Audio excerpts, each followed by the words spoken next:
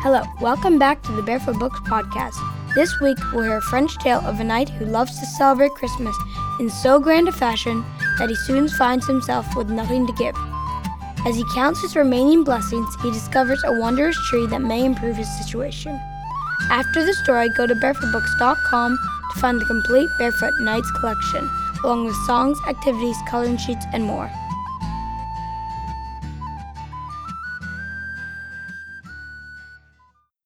The first snows were already thick on the ground and decorating the tops of the castle walls.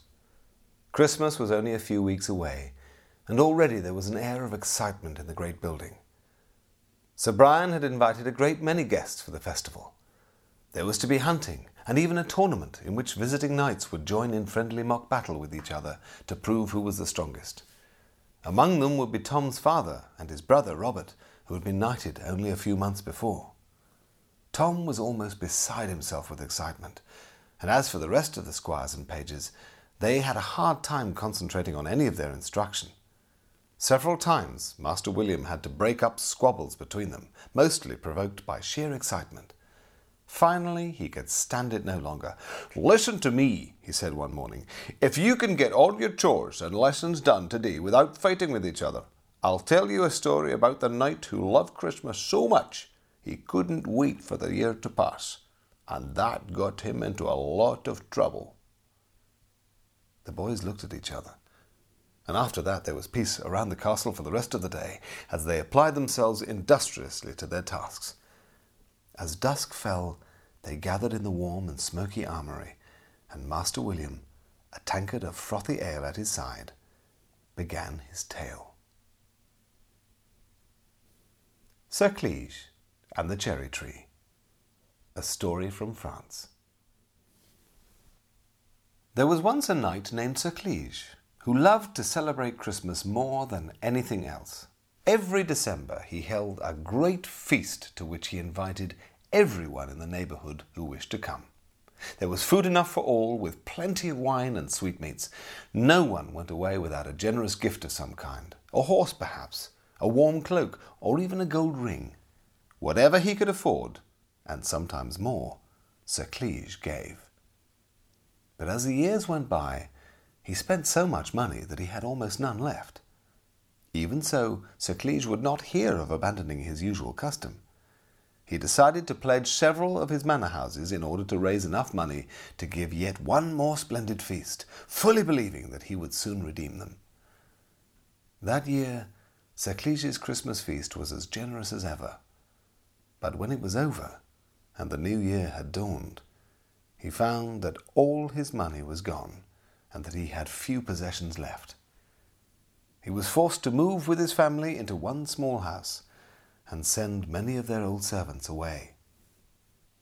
So the year passed, and soon it was almost time for Christmas again. Sir Clige heard that King Uther Pendragon was going to hold a splendid feast of his own in a nearby city. Every high-born man and woman in the realm was invited, all except for Sir Clige, whom the king believed to be dead, so long was it since he had last heard from him. Sir Clige was terribly sad. Not only could he no longer afford to celebrate the holy day as he had always done, but he could not even go to the king's feast. Instead, he was forced to stand at the window and listen to the distant sounds of merrymaking carried on the wind from behind the walls of the city. With tears in his eyes, Sir Clige prayed aloud to God to forgive him for not celebrating the birthday of his son in a fitting manner. Then Sir Clige's wife begged him not to be so sad. "Today is no day to grieve, husband. We have meat on the table and good wine to drink. Our children are well and healthy, and so are we. Come now, let us enjoy ourselves." And Sir Clige smiled and hid his sorrow. He spent the day happily enough with his wife and their 2 children, making sport and playing games with them until night fell. Next day, Sir Clige and his family went to church, and the knight prayed that whatever happened to him, his family should be spared all hardship. And his lady prayed that her husband should find peace and contentment, and put away his sorrows. When Mass was ended, they went home, and Sir Cleege wandered into the little garden where he loved to sit on sunny summer days. Now, in the middle of winter, it was white with snow, and icicles hung from the trees. Sir Cleege knelt down beneath a cherry tree that used to give sweet-smelling shade from the sun, and thanked God for his family and for the poverty which had come to them. For, he said, I truly believe it was pride which led me to hold such splendid feasts, and thus to spend all the fortune I possessed. As he knelt there in the snow, one of the branches of the cherry tree broke off and struck him on the shoulder. Sir Cleege looked at it in wonder, and saw that it had green leaves and fruit upon it, as fresh as in the season of summer. What kind of tree bears fruit in the middle of winter? He cried. Then he took some of the cherries and ate them, and they were as sweet as any he had ever tasted. Excitedly, Sir Cleege hurried inside to show the cherries to his wife. "See what a marvel I have found in our garden!" he exclaimed. The lady was as astonished as he had been. "Husband," she said, "let us gather some more of this miraculous fruit and take it to the king in the city. Surely he will reward you for such a wonderful gift." So Sir Cleege went out and gathered as much of the fruit as he could, and next day he set out for the city. He had to walk, since he had been forced to sell his horse and armour.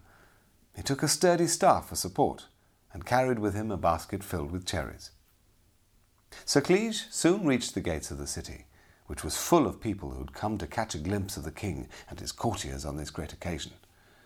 At the entrance to the hall where the feasting was to take place was a porter, whose job it was to keep out troublesome people. He took one look at the knight in his rough clothes and homespun cloak, and told him to join a line of beggars who were waiting to receive the gifts that the king traditionally gave out at this time of year. But Sir Cleege held his ground and spoke up firmly. "See," he said, "I have brought a gift for the king, such as only God could provide." The porter peered suspiciously into the basket. When he saw the cherries, his eyes gleamed greedily. "I'll let you in," he replied, "providing you promise to give me a third of whatever the king gives you." Sir Cleege agreed, and was allowed to enter the hall. There he met the royal usher, who raised his staff of office and threatened to have him thrown out.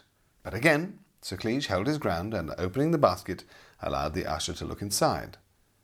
When the usher saw the sparkle of the fruit and smelled its rich smell, he agreed to admit the poor knight, but only on condition that he promised to give a third of whatever the king gave him in return. Again Sir Cleege agreed, and was allowed to pass. Now he met a third man, the king's high steward, and everything happened just as before. The man was about to throw Sir Cleege out, but when he saw what was in the basket, he agreed to let the knight pass, so long as he promised to give the steward a third of whatever bounty the king gave. Sir Cleege sighed, for he saw that whatever good might come of his gift, he had lost it all between the three greedy men. But he nodded all the same, and was allowed to go forward. Sir Cleege knelt before the king and uncovered the basket. "Sire," he said, "I bring you a gift this Christmas, which is surely from heaven itself." The king took the basket and looked into it in wonder. "This is indeed a marvellous gift," he said. Then he told Sir Cleege, whom he did not recognize, to sit at one of the long tables that stretched down both sides of the hall, and to join in the feasting. And so Sir Cleege, who was too proud to remind the king that he had once been one of his own knights, went to sit down at the table, and the feast began. And very fine it was, with stuffed swans and pheasant and roasted pigs and quails and much, much more. When it was over, the king beckoned Sir Cleege to come near him. "That was truly one of the finest gifts I've ever been given," he said. "What kind of reward would you like in return?" Sir Cleege had been thinking deeply about this throughout the feast. Now he said, "Sire, I ask only that you give me 3 blows, and the right to distribute them as I think fit." The king frowned. "Well, I've never heard of such a request," he said. "This seems to me to be a very poor jest. Ask me for something else."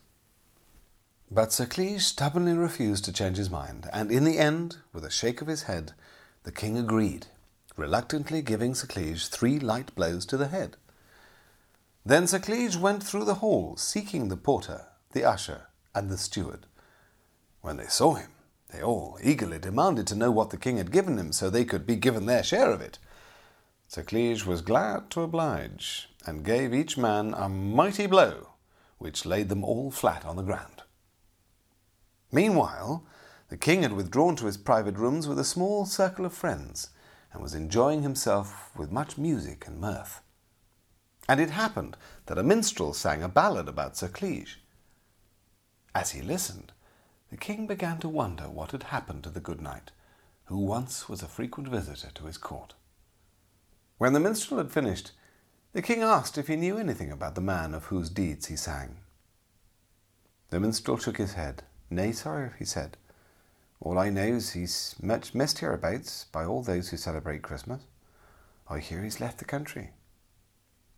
"That's a pity," said the king. "He was a good and brave man, and I wish that I might see him again." Sir Cleege, who had been standing near and heard this, came and knelt before the king, and thanked him for the gift of the 3 blows. The king looked at him in wonder, and asked how he meant to use the gift. Then Sir Cleege told him the whole story, and how he had given out the blows to the porter, the usher, and the steward. When he heard this, the king laughed out loud. "By my faith," he said, "tell me your name, for I like you well." "Sire," said Sir Cleege, "I am Sir Cleege, who was formerly your knight." The king was amazed to hear this, and bade the knight sit down with him. When he heard how his old friend had fallen upon hard times because of his generosity to others, he ordered his coffers to be opened, and gave back all the goods and properties Sir Cleege had lost. "For," he said, "if I had 100 knights such as you, I would be a rich man indeed." So it was that Sir Cleege returned home, riding on a splendid horse, and dressed in fine clothes again. And you may be sure that his wife and their children were most glad to see him, and that they lived a happy life together after that. And every Christmas for the rest of his life, Sir Cleege held as fine a feast as was seen anywhere in all the land. As Master William finished, there was a moment of silence, which was broken almost at once when one of the castle servants burst in. "The first of the guests are arriving," he puffed. "You all need to take care of their horses and help them find where they're going to sleep." The armoury emptied in a flash, leaving Master William alone. Smiling quietly to himself, he lifted his tankard and drained the last of the ale. Then he stood up, and with a sigh went outside into the bustling courtyard to see that the boys performed their duties as they should.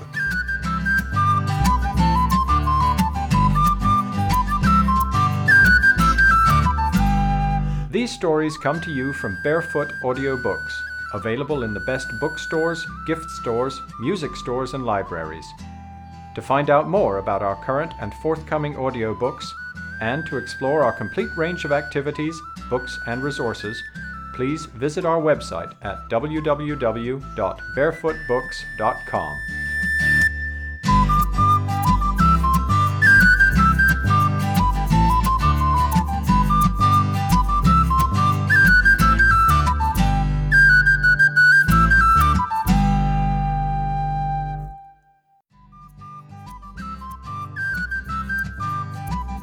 That's all for today's episode.